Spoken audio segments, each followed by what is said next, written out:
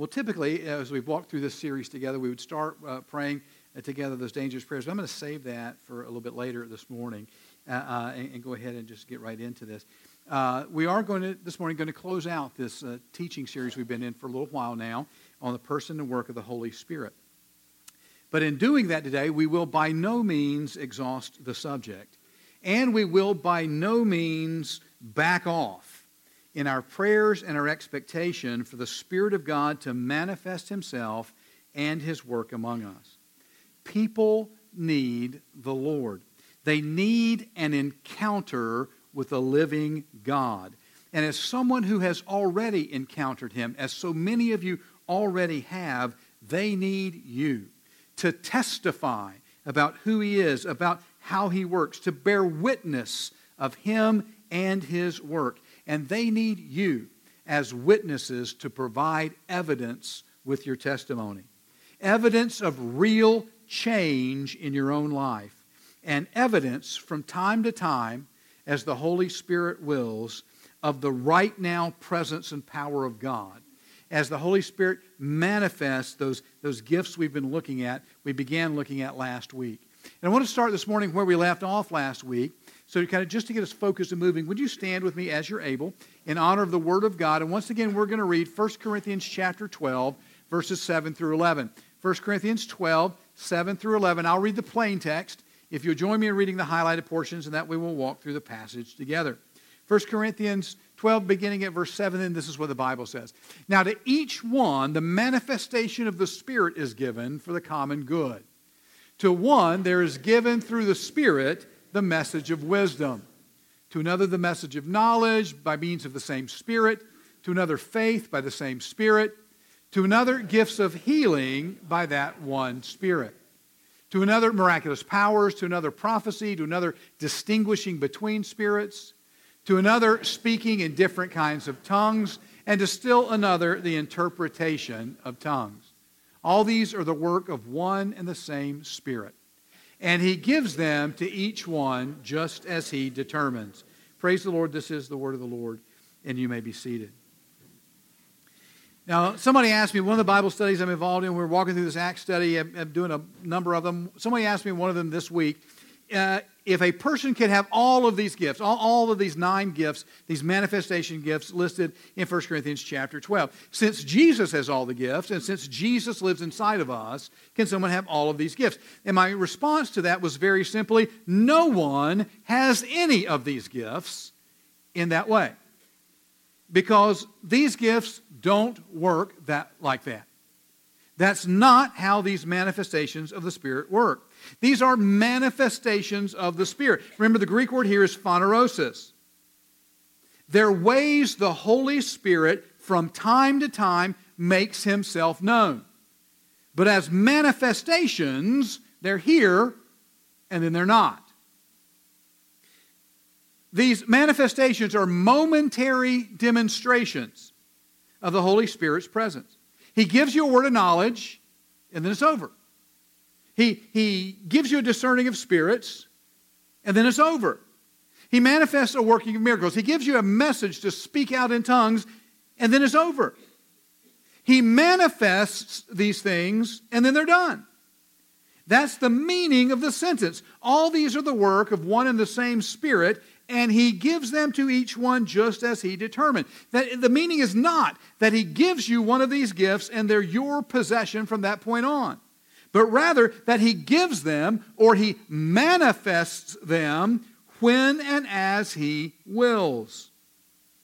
These manifestations of the Spirit are momentary demonstrations of His presence and power and wisdom and knowledge and working. They are not superpowers you carry around with you all the time.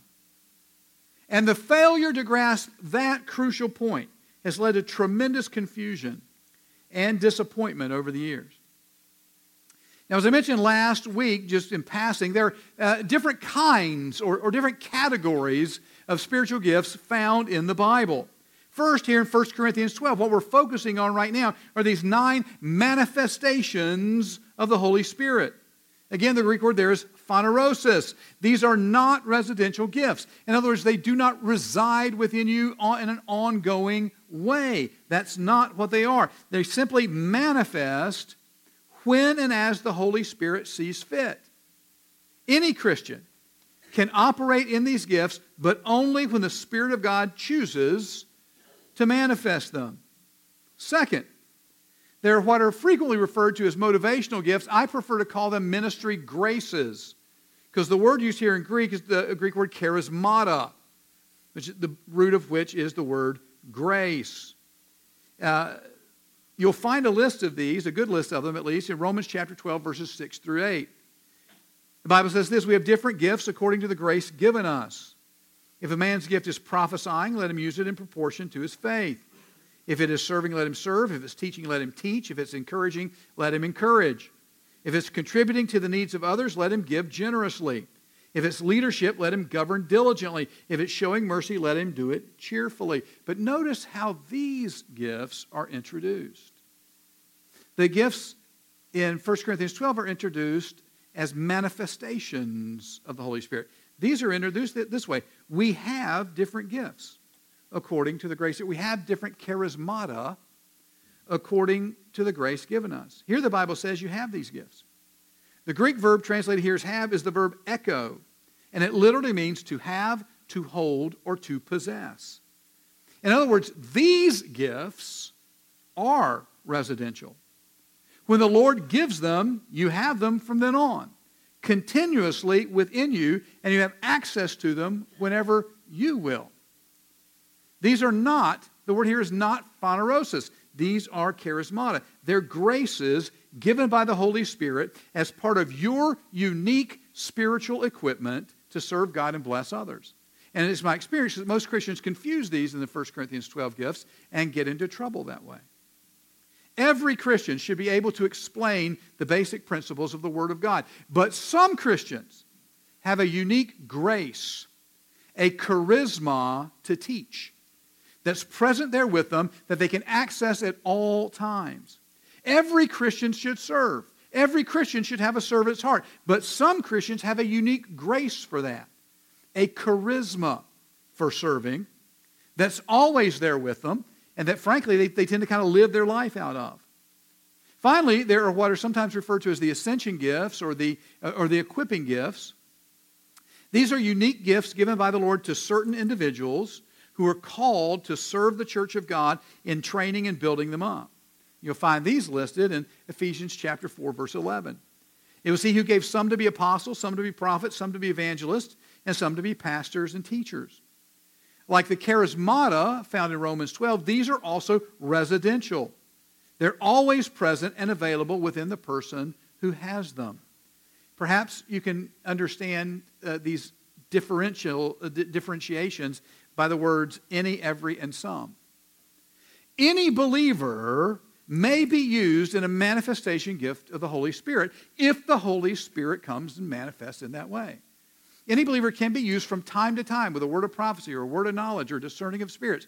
Any believer can as the Holy Spirit wills. Every Christian has one or more charismata, grace gifts that the Spirit of God has put within them that are part of their unique equipment, their unique design to serve God and serve people in the world. And some Christians are called to stand in a ministry office and to train and equip the people of God as apostles and prophets, evangelists, pastors, and teachers.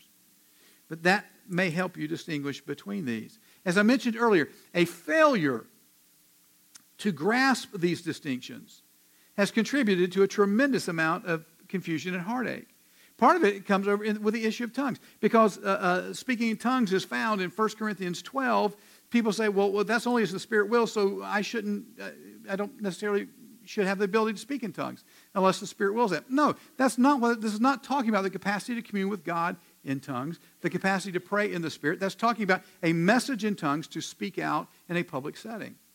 And so being confused about that, treating it as if it were residential in a 1 Corinthians 12 sense, has led people to think, well, shouldn't necessarily expect to be able to commune with God in tongues. Tremendous confusion.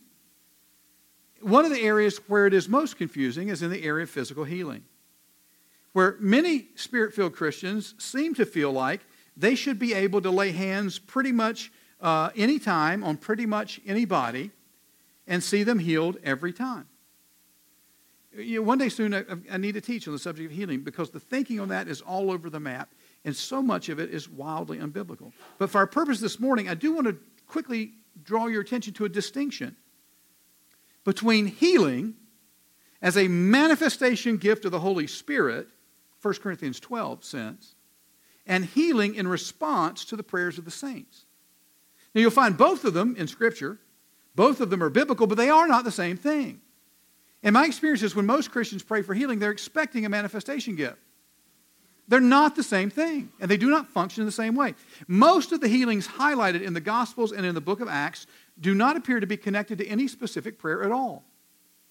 In Mark chapter 3, Jesus just tells a guy, he doesn't appear to pray, he just tells a guy with a withered hand, stretch forth your hand.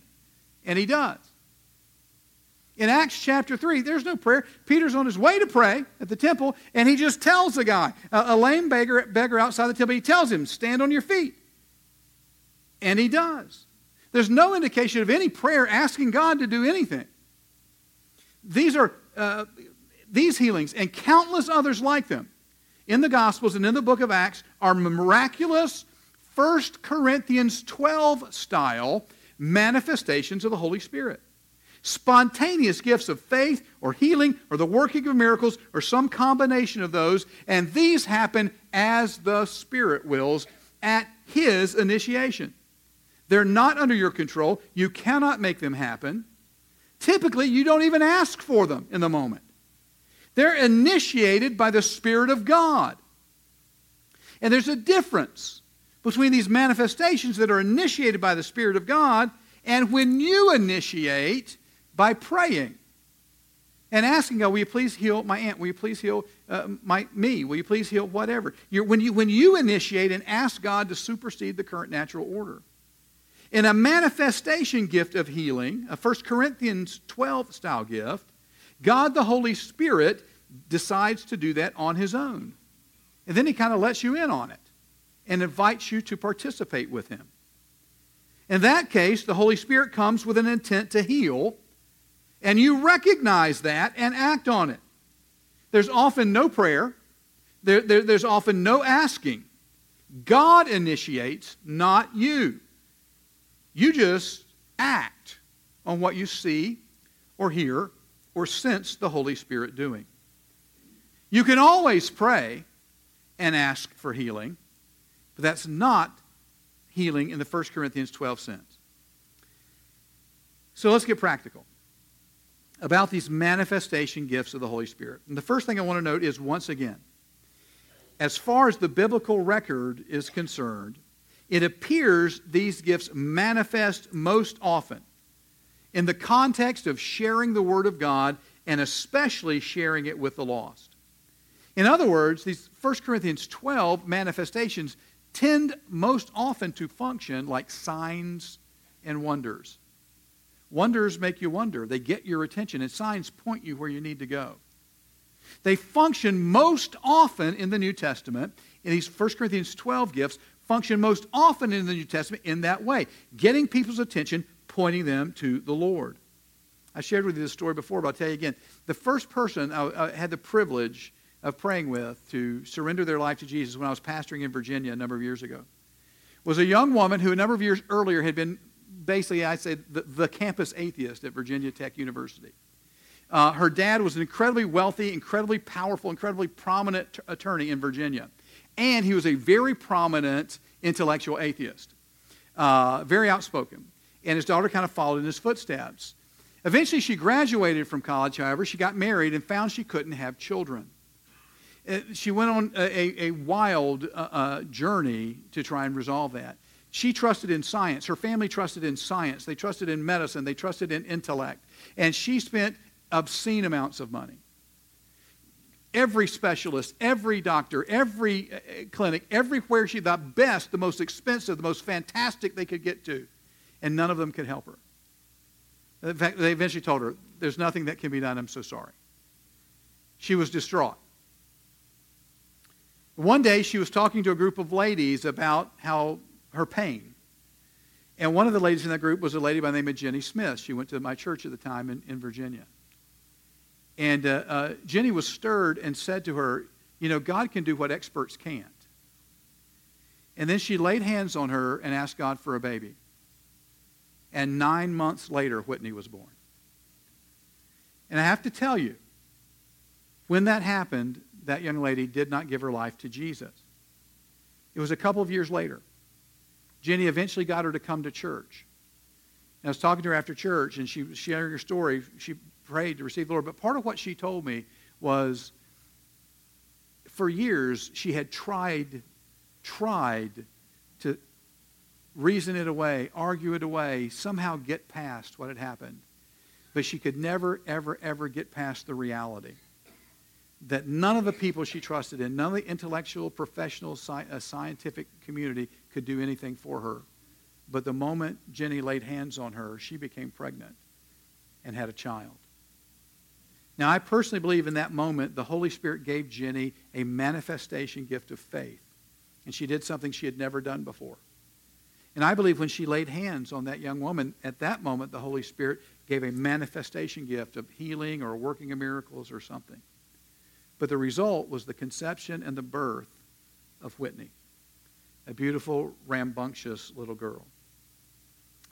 By and large, these manifestations of the Spirit, I'm going to back up. Jenny hadn't been praying, Lord, give her a child, Lord, give her a child, Lord, give her a child. It was in the spur of the moment. She'd never done anything like that before in her life.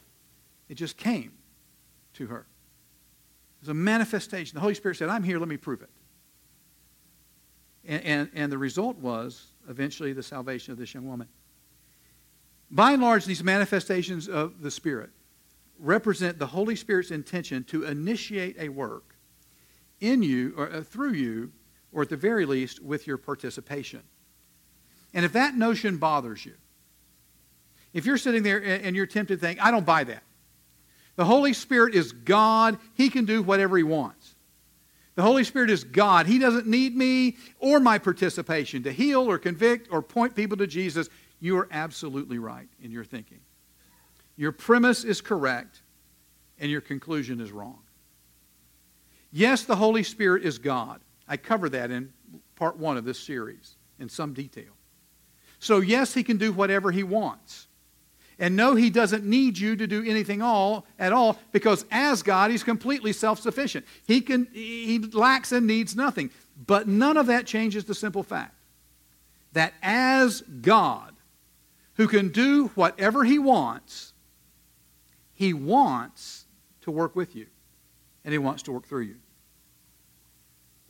He wants to work with and through His people. For example, when the Holy Spirit gave Jesus that word of knowledge about Nathanael sitting under the fig tree, or when He gave Jesus that word of knowledge about the Samaritan woman's marital history, He chose to work through Jesus in those moments. Certainly, as the Spirit of God, He could have bypassed Jesus altogether and simply convicted Nathanael of the truth and convicted the woman of the truth, but He chose rather to work through an intermediary. When the Holy Spirit moved Peter to reach out His hand and call that lame man to stand up and walk, or when He prompted the Apostle Paul to speak to the lame guy listening to him in one of his meetings to stand up on his feet, when the Holy Spirit did that, He could have done it as the Spirit of God. He could have done it independently. He could have just healed those people, but He chose to work through the intermediaries of those disciples. And that raises, I think, a very profound question. What would have happened if Peter had not addressed that beggar? What would have happened if Paul had not addressed that lame man? Would the Spirit have healed him anyway? If Jesus had not told that man with a withered hand to stretch forth his hand, would the Holy Spirit have healed it anyway? If Paul had not laid hands on Publius' father, would the Spirit have healed him anyway? If Paul had not shared what I believe was a word of wisdom with the sailors in Acts 27:31, would the men on the ship still have survived? The plain implication of the Scripture is no. No in every single case. And it appears the Holy Spirit wanted to do all those things, and yet He insisted on doing them. with and through his people. And that brings me to the last few thoughts I'll share with you this morning about the manifestations of the Holy Spirit. And the first thing is this. These manifestations of the Spirit, these 1 Corinthians 12 manifestation gifts of the Spirit, have nothing to do whatsoever with the authority of the believer. That teaching has done a great deal of harm. When Jesus commissioned and sent out his disciples in Matthew 28, he began by saying, all authority on heaven and earth has been given to me. Therefore go. I have the authority, you go. You go in my name. You go under my authorization. You go under my commissioning because I have the authority. And so when you minister in the name of Jesus at the direction and by the leading of the Lord Jesus, as he does that through the Holy Spirit, then you minister in his authority. But that most certainly does not mean you can go anywhere you want and do anything you want. It does not mean that you can at will command the sick to be healed or the dead to be raised. The manifestations of the Holy Spirit are initiated by the Holy Spirit. Once again, they're not superpowers that you carry around continuously present within you.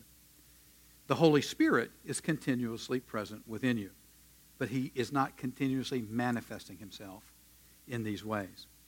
They're his manifestations subject to his moving and his will. All these are the work of one and the same Spirit, and he gives them to each one just as he determines. So when the Holy Spirit wants to manifest these gifts in or through you, how do you know? How do you know it's him? How do you recognize his leading and his moving? And the bottom line is, moving in the manifestation gifts of the Holy Spirit is simply one other way to be led by the Holy Spirit. And in that regard, I refer you back to Holy Spirit Come Part 6, Spirit-led. The bottom line, however, is simply this. You need to grow in your attentiveness to the Spirit of God. We all need to grow in our relationship, our communion with the Spirit of God, to grow in our ability to recognize his presence, to recognize his voice, to recognize his moving. And that takes intentional effort on your part. You need to become familiar with him so you can recognize when he's wanting to do something. And I have to tell you, in all honesty, that often feels a bit like intuition. It is a sensitivity to, a sensing of the moods and the movements of the Spirit of God in and around you. Luke 5 tells of a time Jesus was teaching a group of people. And verse 17 says, and I find this fascinating, and the power of the Lord was present for him to heal the sick. Isn't that fascinating? Now, the Spirit of the Lord was always present with Jesus. And the power of the Spirit of God was always present with the Spirit of God. But on this particular occasion, at this moment, he was present to heal the sick. Something Jesus recognized and then acted on. He perceived it and acted on it. In Acts chapter 14, again, Paul was teaching. The Bible says he saw that this lame man sitting across from him had faith to be healed. He sensed it by the Holy Spirit. You can't see faith. He saw it in his spirit. He recognized it. He sensed it. He perceived it. The Holy Spirit wanted to act, and Paul discerned it. He intuited it in his spirit. So how did Paul know for absolutely certain that that was the Holy Spirit and not just his own imagination? Well, I think he knew for certain when he told the guy to stand up, and he did. And was completely healed. In Jeremiah 32, verse 6, the prophet Jeremiah wrote that the word of the Lord had come to him, saying his cousin was going to come and ask him to buy a field. Now, my first question is, how did the word of the Lord come to him? Did a Bible fall out of heaven and hit him in the head? Did he hear an audible voice? Or did he, as I've been suggesting over and over again in this series, did he have a strong sense, a sudden knowing down inside his heart? And then notice that when it actually happened 2 verses later, when his cousin actually showed up and asked him to buy the field, Jeremiah wrote in verse 8, "Then I knew this was the word of the Lord." Apparently, up until that moment when it happened, he was only pretty sure it was the word of the Lord. Now, I've been working on this stuff for a long time. And there are times I have pretty good confidence that I have perceived or heard or sensed correctly something that the Holy Spirit is saying or doing. But that doesn't mean I'm always 100% certain. And I have to be honest with you, in my personal experience, the people who are always 100% certain end up making a lot of excuses. This recognition that the Holy Spirit is ready to manifest himself, that he's present to do something, it often comes as a sensing, as a perceiving, much like an intuiting that you have down in your spirit. So how does it work in my own life? I told you I'd give you some of my own experience. Sometimes I hear, not with my ears, not audible things, but in my heart, I hear a word, I'll hear a phrase. Stop. You need to repent. Don't do that. Oftentimes it'll be a verse of Scripture, and I promise sometimes it's verses of Scripture I assure you I have never memorized. Soft answer turns away wrath. You need to be slow to anger, slow to speak, quick to listen. Sometimes a verse of Scripture will come. Sometimes I will suddenly just know something in its entirety. Fully formed concepts that I did not have before are suddenly just there. And I'll know. I'll just know. I'll know something that's going to happen. I'll know something that did happen. I'll know something I need to do. I'll know something someone else needs to do. When I acknowledged God's call to the ministry, it was at an evangelism conference in Asheville, and arguing with the Lord about it. And finally, I just heard the Lord say, as plainly in my heart as you hear me in your ears, you need to answer this altar call. You need to commit yourself to going to the ministry. When you get back home, you're going to preach. You're going to preach a message called The Battle You Can't Win, and it will be on arguing with God.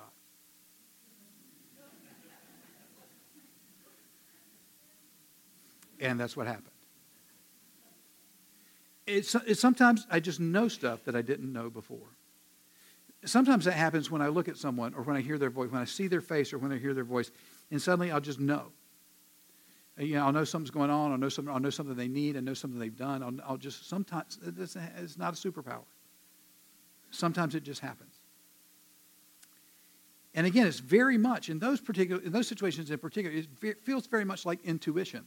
And I suspect it's happened to you, and you've probably just called it intuition. The difference is intuition is a form of natural discernment. And what we're talking about here is a work of the Spirit of God where he comes and gets your attention and shows you something on his own. Chuck Davis shared a story in our staff meeting a week ago. He was at a mattress store, and the sales guy came up to him, and Chuck looked at him and said, this guy's down. This guy's bummed out. And you say, Pastor Billy, that's not the Holy Spirit. That's just paying attention. And it could be. It could be. But Chuck was really struck by the fact that this guy looked down, started talking to him for a while. And the end of that story is the guy knelt down beside Chuck on the floor at a mattress in the showroom and gave his life to Jesus. Now, maybe that was just natural intuition. It sounds to me like it was the prompting of the Holy Spirit. Now, I'd love to keep going, but we've got other stuff to do. And if you want to talk through these things, you want to argue about these things, you want to ask questions about these things, please come to our Let's Talk event tonight. 6:30. We'll be able to carry on this discussion more like a discussion with back and forth. We'll talk about the Acts study. Any questions? Any comments? We'll talk about the Holy Spirit study. Any questions? Any comments? And we'll just enjoy learning together, growing together, walking through those things together tonight at 6:30. There'll be coffees and pastries and as well. But for now, let's pray. Father God, again, you are better to us than we deserve. You have saved us and sent us into the world as ambassadors, as witnesses for you. You've set your Holy Spirit inside of us, first to change us, and then to lead us, to guide us, to help us, to equip us, to empower us for life in this world. You've commissioned us and sent us forth as agents of your kingdom. those who are witnesses of Jesus, to bear witness to you, to testify about you, to give evidence of you. And you do that willingly and freely. You do not need us to save anyone. You do not need us to heal anyone. You do not need us to do anything. And yet, in your economy, you have chosen to do that. Help us grow up in you, in our communion, our fellowship, our understanding, our relationship with the Holy Spirit. Help us grow in our understanding of these precious gifts, these tools, this equipment that you've given to us, that we might make a better difference in the world, that you might be more fully glorified, and that people around us might be better helped. We ask it in Jesus' name. Amen and amen.